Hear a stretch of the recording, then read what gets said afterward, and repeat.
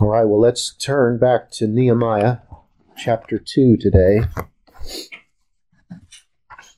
Nehemiah chapter 2. We'll be reading the first 8 verses will be our text today of Nehemiah chapter 2. Nehemiah, written towards the very end of the Old Testament history. God is bringing his people back as he promised and said he would from exile. We remember the first chapter from last week as the Lord would bring Hanani, Nehemiah's brother, to the city of Susa, where Nehemiah was serving as cupbearer to the king, and Hanani would tell Nehemiah that the conditions in Jerusalem were not good, and that the walls of Jerusalem were broken down, and that the city itself was in devastation. And this, of course, broke Nehemiah's heart. I thank the Lord that it did. Sometimes we want to dismiss brokenness, but today we're going to find out that from brokenness comes boldness. And that will be our title today, Boldness in Brokenness. Read with me verse 1, chapter 2, book of Nehemiah. In the month of Nisan, in the 20th year of King Artaxerxes, when wine was before him, I took up the wine and gave it to the king. Now I had not been sad in his presence, and the king said to me, "Why is your face sad, seeing you are not sick? This is nothing but sadness of the heart." Then I was very much afraid. I said to the king, "Let the king live forever. Why should not my face be sad when the city, the place of my father's graves, lies in ruins, and its gates have been destroyed by fire?" Then the king said to me, "What are you requesting?" So I prayed to the God of heaven, and I said to the king, "If it pleases the king, and if your servant has found favor in your sight, that you send me to Judah, to the city of my father's graves, that I may rebuild it." And the king said to me, the queen sitting beside him, "How long will you be gone? And when will you return?" So it pleased the king to send me when I had given him a time. And I said to the king, "If it pleases the king, let letters be given me to the governors of the province beyond the river, that they may let me pass through until I come to Judah. And a letter to Asaph, the keeper of the king's forest, that he may give me timber to make beams for the gates of the fortress of the temple, and for the wall of the city, and for the house that I shall occupy." And the king granted me what I asked, for the good hand of my God was upon me. In the month of Nisan, we are told in this first verse, as we turn the page from chapter 1 to chapter 2, you remember that chapter 1, it said it was the month of Kislev. So 4 months have transpired between chapter 1 and chapter 2.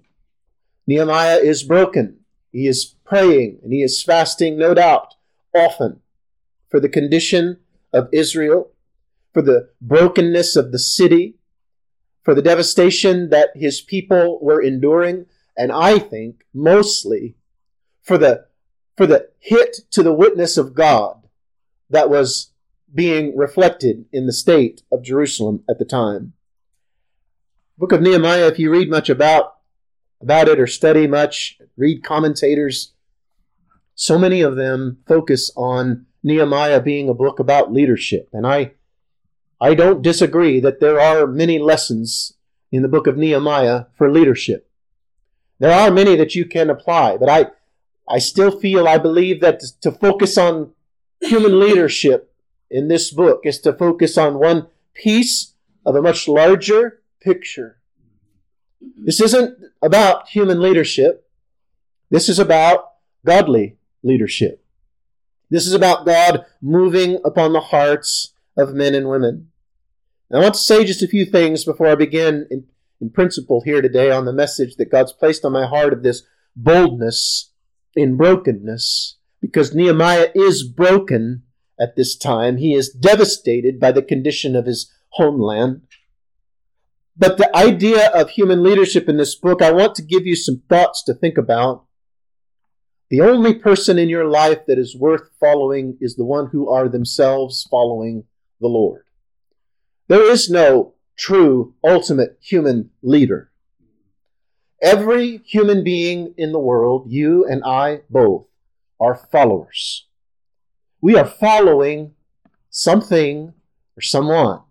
Ourselves, our pleasures, our desires, our will, or we are following the pleasures and will and desires of another. Be that God, or be that some other person, be that some other idea in your mind. But there is no human leadership ultimately that is responsible for what is happening in the book of Nehemiah.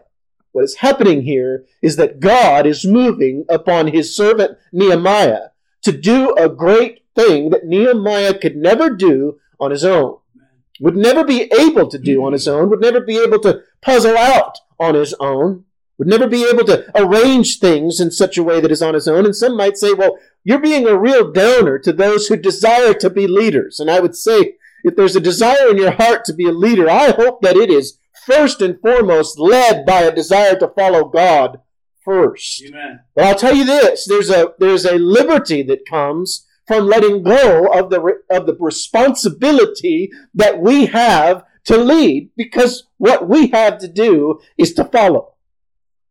Follow the Lord where he leads. We don't have to pave the path. God does. We don't have to find the path. God will show it to us. Nehemiah was this was an important position. He was a cupbearer to the king of the most mighty nation in the world. And yet he's just a man following the heart that God has given him to serve him and to honor him and to love him. So Nehemiah has heard about the devastation that still lies in Jerusalem. 4 months have passed. In the first chapter we read of his praying and his fasting and his brokenness. And it says in this month of Nisan, 4 months later, there's some kind of feast perhaps. No one really knows. The text doesn't say, but there's a time when the king is taking wine, and Nehemiah, as his cupbearer, would taste the wine, ensure that it was acceptable, and would present it to the king. And King Artaxerxes looks and says, Nehemiah, what's wrong? You're sad. What is concerning you? What is it that is causing you to be of sad countenance? And we don't want to miss the fact that this is the king speaking to a cupbearer. An important position, but a servant still. How would the king, most kings wouldn't even pay attention. What did it matter to him whether his cupbearer was happy or sad or somewhere in between? God had built a relationship between these two to such a degree that the king saw Nehemiah, because it said that Nehemiah had not been sad in his presence before. Nehemiah was going about his responsibilities in his everyday life, but inwardly broken, and no doubt behind closed doors, still praying, still fasting, still broken over the fact that Israel lied in ruins, and that it was a detriment to the witness of God in the world, and it was not right what was happening. And so he's broken, but he goes about his job every day and fulfills his responsibilities.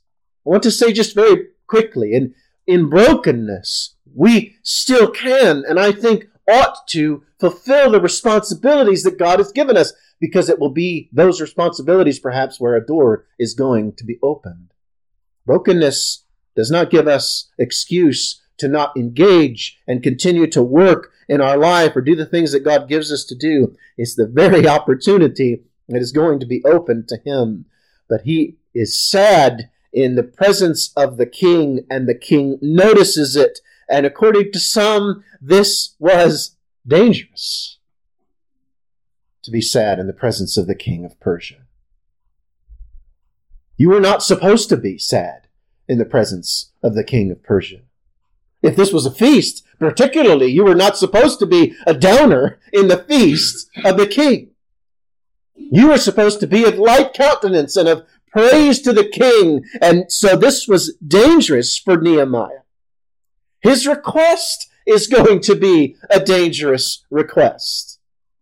We won't take the time to read it today, but remember in Ezra has already returned. And in chapter 4, verses 21 through 23, it was this very Artaxerxes who said, stop building the temple and the city. Stop rebuilding Jerusalem. And now, I believe some 14 years later, Nehemiah is in the very presence of this very same king, and he's getting ready to ask him to reverse his decision. That's dangerous. That's not something you do lightly. He's not been sad, but now he is. It's dangerous to be sad in the presence of the king because it's an insult to the king. It's dangerous because he knows that the request that he is going to make is a dangerous one. And after the king asks him, are you sad? We read that at the end of verse 2. Then I was very much afraid. I was fearful. Do you see how brokenness now has given way to the emotion of fear? Still broken. And yet now fear is thrown into the mix here, and he's fearful because he knows the reality. He knows the situation he is in. Some writers have even said that his father, Xerxes, probably would have put the servant to death if he was like Nehemiah was in his presence. These kings didn't take this lightly. So he's afraid because he knows he's not supposed to be of sad countenance. He knows he's getting ready to ask a question that would be to reverse the king's decision previously 14 years ago. And we've all read how the kings, that was one of the last things they wanted to do, was reverse their decision because it showed them as weak. But this is exactly what Nehemiah is going to ask. Sometimes in our life, we are going to go from being broken. And I hope we're broken about the condition of our nation. I hope it breaks us. Sharing it earlier, before church began, I would long to see some leader come that wasn't just angry about the situation or angry at the other side, but truly and sincerely broken over the condition that has enveloped our nation, the spiritual darkness that now blankets our land. I wish that we would see a man come who was broken over that. Not considered or not foremost interested in leadership, but interested in the brokenness that he feels over the condition of our land. And someone that comes, and I believe, to change the course of history here. He's broken in the beginning, and now he is fearful because he knows he is treading on thin ice to be of sad countenance in the beginning. He knows he's getting ready to ask a very dangerous question. And I think as well, Nehemiah is fearful because he knows that the life-changing moment he has been praying for has just arrived. For 4 months, he's been crying out to God about Israel and its condition. And he goes about his days for 4 months, and in prayer and in fasting, he is before God in communion, and before the king, he is fulfilling his obligations and his duty, and he is not rejecting that, but he is still following the path of life that God has put in front of him. But on this day, the brokenness was too much. And Artaxerxes picks up on it. He says to Nehemiah, why are you sad? And he's fearful for all the reasons we've said, but I think he's fearful as well because he senses, I think, the moment has come. This life-changing moment before the king of Persia has come. And now Nehemiah has 2 choices to make what to do with his fear. And you and I have these same choices. When we're broken about something, and by the way, we'll say more about this in a minute. Brokenness is good. Brokenness is necessary. And brokenness paves the way for boldness. In this moment, Nehemiah is fearful and he is afraid. And yet he has two choices to make with this fear. Remain fearful and be quiet and put on a face and apologize for your sad countenance. Say, I'm sorry, King. I will fix my countenance and play a part and play a role. You might say, be the hypocrite. Sometimes in our life, that's necessary for us to place or to push down the emotions that we feel because we have a greater cause to fulfill. But for whatever reason, I believe God had placed upon Nehemiah the brokenness that he felt to this day, that it was noticeable to Artaxerxes. And he is in this moment, and he is before the king, and he has two choices to do with his fear. And the first one is to do nothing except to turn it around and make up a story and to take that sadness, or that fear, and let it turn to bitterness. That's your first choice of what to do with fear. Have you ever been at a precipice, a moment of decision, and because of fear, you pulled back? Didn't that fear bake into bitterness in your heart over time? And that's what Nehemiah could have done. Thank the Lord, it isn't what he did, but he could have. His life-changing moment has come. The king has asked him a question. What is wrong with you? Nehemiah's choice was to remain fearful and let that sadness turn to bitterness, or the second choice is to be bold in this moment and let sadness turn into courage. One choice remedies the sadness. The other choice poisons the heart. To let fear cause you to pull back, rather than to follow the Lord, where he is leading and where he is guiding, as Nehemiah was in this moment. He's broken about Israel. He's broken about the witness to the Lord that is damaged because of all that is happening. He wants the Lord to be honored in the land of promise that God had said he would place his people, and that God had said he was going to bring them back to. Nehemiah was well aware of the Old Testament. He'd read Deuteronomy. He knew God had said, I'm going to bring you home. And he was trusting in that. And so Artaxerxes asked, why are you sad? And in this moment, Nehemiah has this choice. And if God is dealing in your heart, maybe you're lost. And it's fear that is holding you from following the Lord in repentance and faith. And you are before the king of this world, whoever that might be personified as, friends, the culture, whatever that it might be. And you stand before them, and you are in a moment of decision, and the fear that brokenness that you feel, there's something missing in my life. There's just an emptiness there. There's a hole there.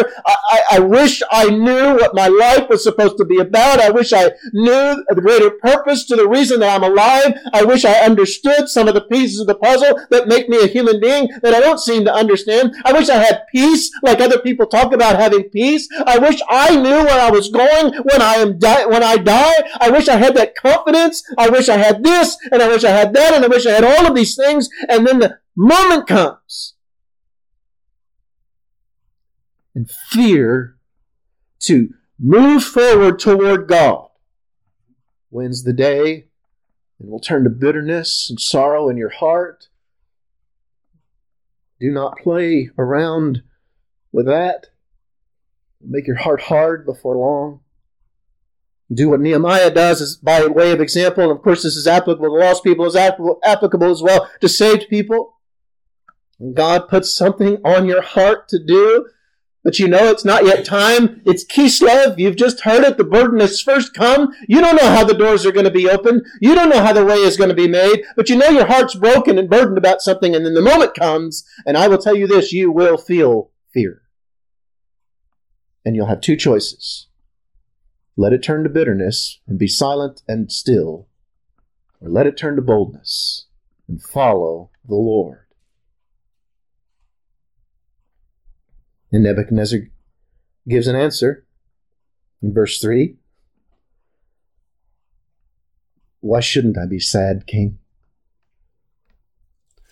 You know, our nation, I think, wants us to put on a face as well. Our nation today, popular culture, I would say, wants the Christian to put on a fake face. Not speak of the burden that we have in our hearts, that our nation has lost its way, that our children don't know the Lord as a nation, that our youth have been turned into robots, ironically, following the state and its experts, misled by one lie after another. And the world wants the Christian today to just put on a fake face and to not say what's breaking our hearts. We ought not lash out in anger. The scripture says the wrath of man works not the righteousness of God. Our anger is real, and there are moments and times for us to be angry, but that anger needs to be driven again by brokenness for the witness to God. But in this moment, Nehemiah answers, and he answers honestly. Artaxerxes, what's wrong, Nehemiah? Nehemiah tells him what's wrong. And I think we need to be faithful to tell those around us what we see as wrong. Again, not the enemy he's thrown us into two camps on just about every issue, it seems. And there seems to be no communication ability between people anymore. It's like walls have been built so thick that we don't listen to one another anymore. And the world wants us to put on a face. Nehemiah does not do that. He shows the sincerity of his brokenness. This is no show. Nehemiah is not just making something up. He's broken over this situation. This hurts his heart every day. He wakes up every day and he imagines, I believe, the ruined walls of Jerusalem. He imagines the days of David and Solomon and the days when the children of Israel marched around walls of Jericho and God brought them down. He imagines days of King Josiah and the other righteous kings of Judah. He imagines the temple and the worship that is there. He imagines the glory that it was to God. And yet he also now sees in his mind's eye from a distance the ruined city of Jerusalem. And he's broken about it. And he shows the sincerity of it. And he answers the question. The city of my fathers lies destroyed by fire. Psalm 69:9, we are told that the zeal for your house, speaking to God, has consumed me. And the reproaches of those who reproach you have fallen on me. I believe Nehemiah could have said those very same words. The zeal of your house has consumed me, and those that reproach you has fallen on me. This was no show. This was no manipulation. This was honest truth from the heart of a servant of God. From brokenness to boldness, and now we begin to make that turn. Artaxerxes in verse 4 opens the door that Nehemiah, I think, has been praying for. Not specifically, though I think no doubt he knew the king was going to have to play a role. He didn't have all this sorted out. Artaxerxes opens the door. He says, what are you requesting? What do you want, Nehemiah? And I thought about that for a minute as I was studying and thinking, Nehemiah hasn't asked for anything. And in some ways hasn't even, verbally anyway, insinuated that he wants anything from the king. The question was, why are you sad? And Nehemiah's answered, I'm sad because my homeland is devastated. City of my fathers, where my father's graves are. It lies in ruins, king. And there doesn't automatically to you, or at least to me, doesn't automatically mean that there's a request here. But then you stop and you think, well, this is the king of Persia. He can make anything possible. And I think he's probably accustomed to hearing complaints as requests. King, I have a problem. You, with the wave of your hand, and this mere spoken word of your lips can fix my problem. He's accustomed to this, I think, Artaxerxes is. What do you want? What can I do? Maybe if we want to be benevolent or think well of him, and some have said, by the way, that Artaxerxes is one of the more kind kings that ruled Persia. I think, again, no coincidence there. God in control of all things. Amen. He opens the door. What are you requesting? Stop for a minute. Put on Nehemiah's shoes. Your brothers told you 4 months ago our city's in ruins. Your heart is broken for that. You've been praying for 4 months. God, please make a way for this to be changed. And then in an instant, you're standing before the king who can make this possible, and he says, what do you want? What do you want me to do? What do you want? We are told 8 very insightful words. So I prayed to the God of heaven.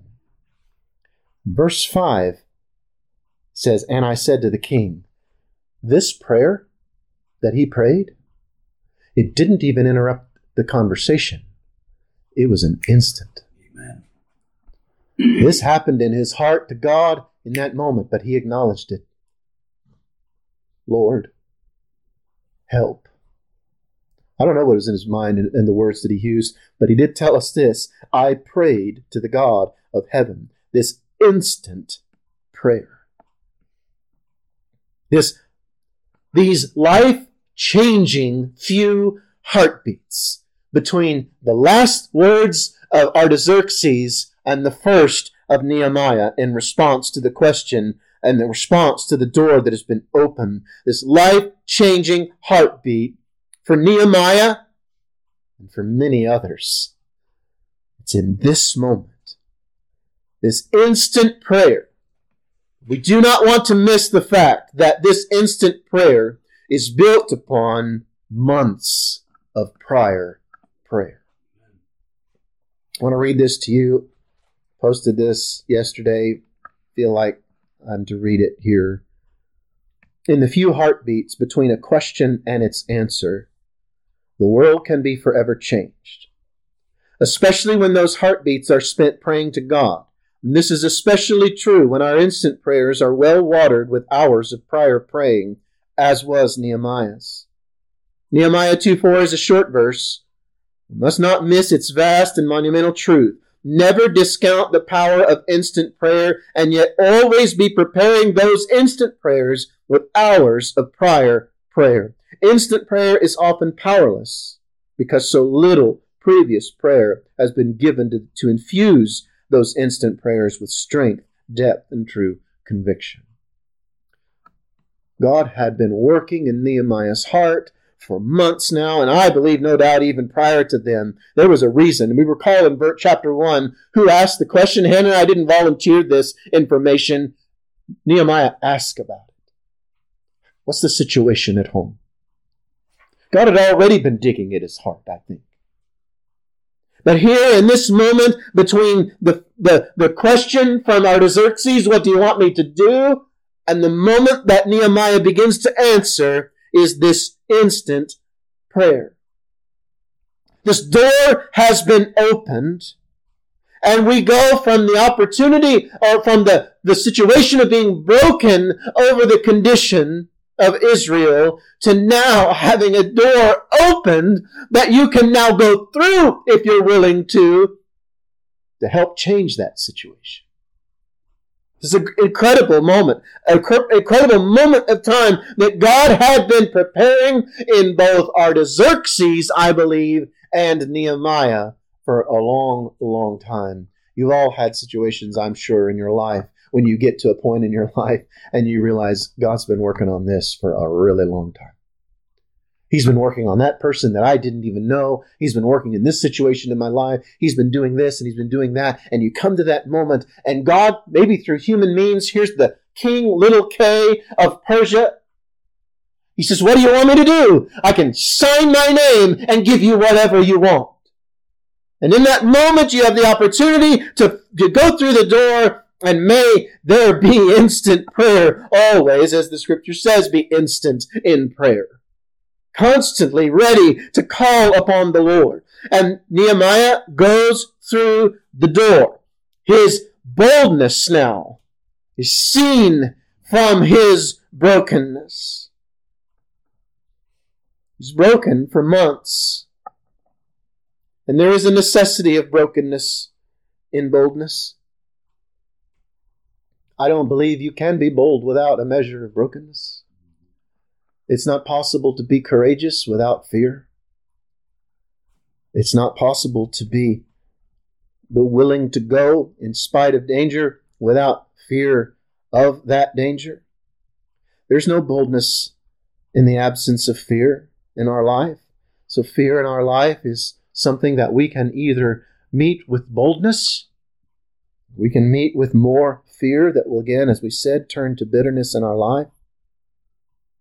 So there is a necessity of brokenness. And so I will tell you today, if you don't have a measure of brokenness in your life, I don't know how much boldness there is either.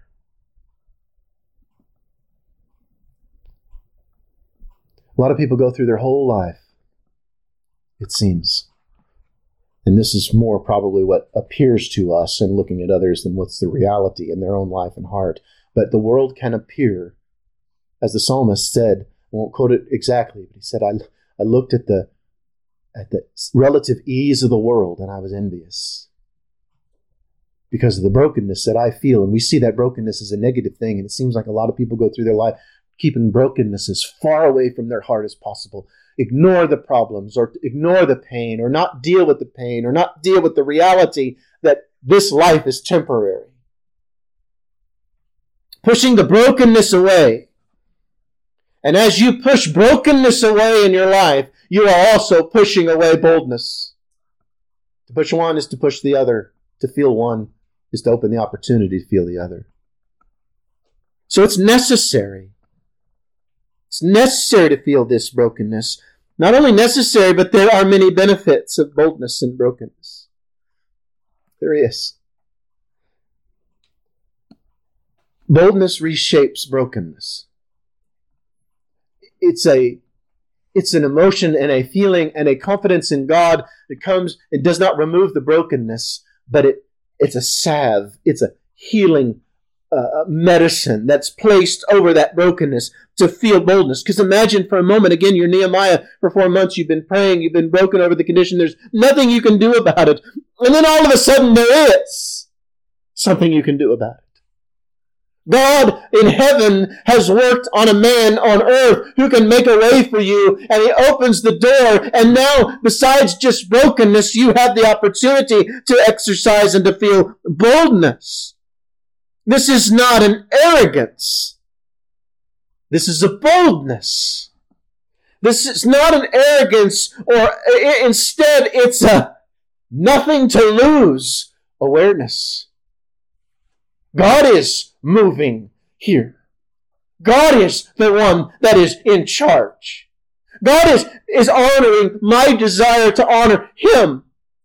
And so I'm broken over the condition of the world and the nation and the lost people all throughout the world. But God has given us and opened opportunities for us as a church, us as individuals, and as God's people everywhere to bring with a bold clarity proclamation of the gospel of Jesus Christ, that there is hope to be found here in this world. There's hope to be had in all of eternity. And when the door is opened, I'm going to go through it, not in arrogance, but in boldness with that brokenness as it reshapes that and turns it into a strength that the world cannot deny.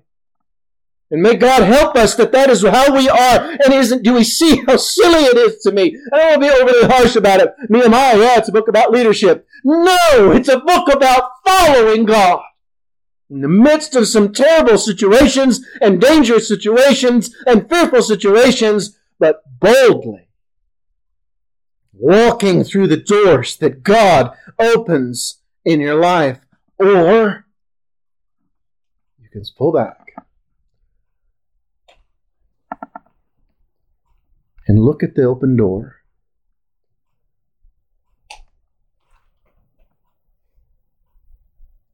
and perhaps watch it close. Do not misunderstand me. We must ever and always try the spirits, try the things that we feel. We can't trust our emotions. Can't trust them.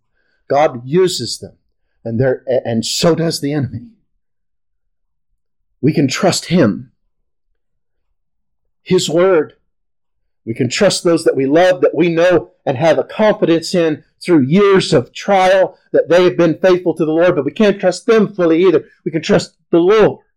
We walk through that door. When we know He's the one that's opened it, get out of the way. I'm going through. Broken, but now I'm not just broken. I'm bold. Not because of me. Because you're standing there and you're looking and you're saying, do you see the door that God just opened?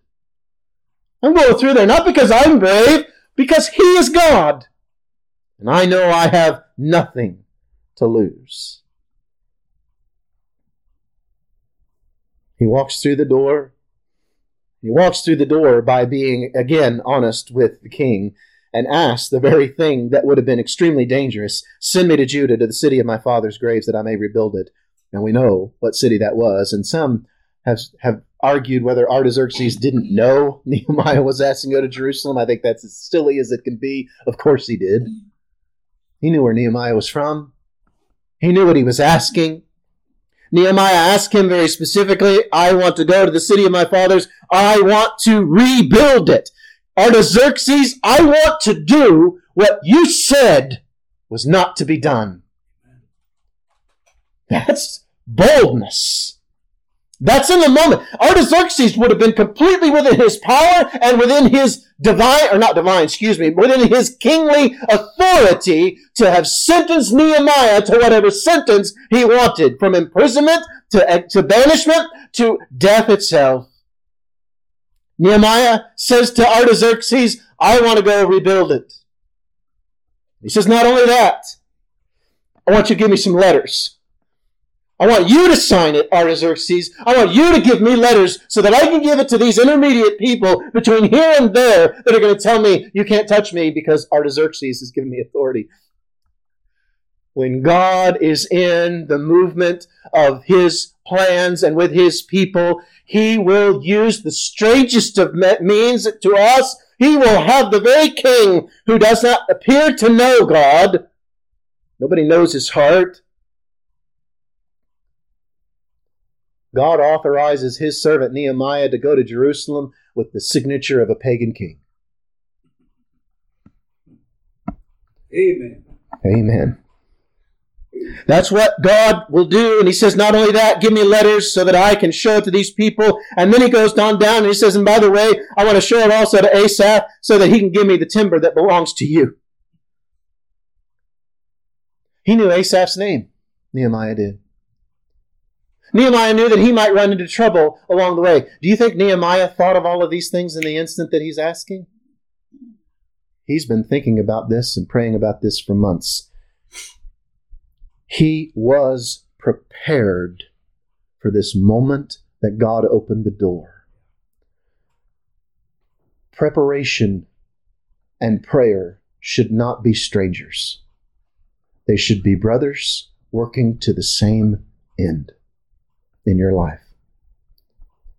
Some will want to discount one or the other. Satan doesn't care which one of those two you throw away so much. He probably would prefer you not have prayer at all. But if you pray and you pray and you pray, God, open the door, open the door, open the door, and you do nothing to prepare, Satan's not going to be overly alarmed. And if you prepare and you prepare and you prepare to do all these wonderful things and you don't pray, he's not going to be overly alarmed because your plans are going to come to nothing. No matter how much effort, money, talent, ability you might have and those around you. When God opens the door and you're broken about a cause that He is calling you to and you go through that door, and I'm not talking about, we see this and it is a grand thing, isn't it? This is going to change the history of Israel here. Well, one could say that. God had already planned out the history. He knew what was going to happen. He's using Nehemiah, and Nehemiah is finding himself used of God in such a mighty way. And sometimes we think, oh, my life is just so unimportant next to that. Oh, 1,000 times no. What door has God opened in your life? And you are in a moment of, you've been broken about something, but maybe he hasn't yet. Well, if he hasn't yet, keep praying about it. Keep fasting about it, spiritually, physically, however. Keep being burdened and feel that burden. Don't fan the flame of that burden for God in your life. And as you do that, it's not wrong to think and to prepare and to put things in order so that when the time comes, you're ready. I need letters. I need letters to these people. I need you to sign it. Asaph is the keeper of your forest. I'm going to need timber from him. He's got all this ready. He's prepared. So in our life, prayer and preparation should always be together. Never separate. Never dismissed. We cannot dismiss our responsibility to prepare under some umbrella that will cast it all upon God in prayer. I don't want to dismiss that. I don't want to be overly harsh about it because I know that you can miss the boat on either side and both ways you're all wet. Go all the way on preparation and you're going to be a really prepared, powerless person. You do just prayer and you can call to God and you'll be a person who is in tune with the Lord perhaps, but I think at some point He's going to get a little impatient with you and saying, I gave you a brain, I've given you finances, I've given you a family, I've given you a job, I've given you airplanes to be able to fly across the world, I've given you all that you need to take that material and prepare with it. I've given you a mind, I've given you my scripture, I've given you books to read, I've given you friends and family and other Christians to fellowship with and to sharpen one another because of this very moment that I prepared you for and you've been praying about. So go. It's time. What is it in your life that God is opening the door? Maybe He's already opened it. It's not shut. And sometimes I've heard this, and I know this is kind of tricky, but people say, God's not opened the door. And I read many years ago, well, did you try the lock? Maybe it's not locked. Did you push on it? Are you praying and saying, God, I pray this desire is holy, that it's what you want in my life? Is the door open yet? And if it's not, then it's not. Sometimes He just wants to know. Wants to know, where is your heart? So prayer and preparation are met in Nehemiah. And so again, so many times, and maybe I'm being too harsh on this, you read people say, see, so biblical leadership is all about preparation. No, he's following the Lord and he's praying and preparing all at the same time. And we come down to the end. I love this last part of verse 8. He's prepared. He's broken. He's done all of this. He's been praying. He's exercised incredible boldness before the king of Persia. But does he say, this is it because of what I did? Does he say that this opportunity to go back to Israel is because of what I, Nehemiah, God's leader, did? No. I can imagine. I want to talk to Nehemiah one day. I want him to replay this moment for me in his life. The king granted me what I asked. I can imagine his jaw on the floor. It's like I think if he were here, Nehemiah would say that, and then if we didn't react, he'd say, wait, did you hear me? The king granted me what I asked. Hallelujah and praise the Lord, He granted me what I asked. Why? For the good hand of his God was upon him. That's why. And that is the only why that matters. God's hand was upon him. And he knew that. And in preparation and in prayer and in brokenness over a desire to see God's name glorified, he was praying and broken over it, and a moment came for boldness. I believe that there is a moment of boldness heading our way as God's people. I don't know what it's going to look like. But I do feel and sense a displeasure, a discontent, a brokenness, you might say, on the part of God's people in this nation, or where we are. I don't know what God will do. I don't know what's going to happen to this country. I do want to make sure I do not tie my identity with it. My identity is with God, and my citizenship is in heaven, and I have responsibilities here on earth. I don't know what God is going to do. I have no idea. But if we're broken about it, that's the first step. If we're not broken over something, you might as well just leave it alone. You're probably not going to do any good. You probably do a lot of harm. Must be broken. So what? What do we want to close with? I'll just say this. The spiritual walls around our nation certainly appear to be broken down. It's easy to say. And then we might say, I can't fix them. You're right. God can. And I'm afraid, as you zoom in tighter, as you zoom out and see the city or our nation and the spiritual walls around our nation are broken down, that means to me that the walls around our church and our homes need to be solid. There was a time where this nation would protect us to a certain degree. We had a biblical mindset. At least it respected the Scripture.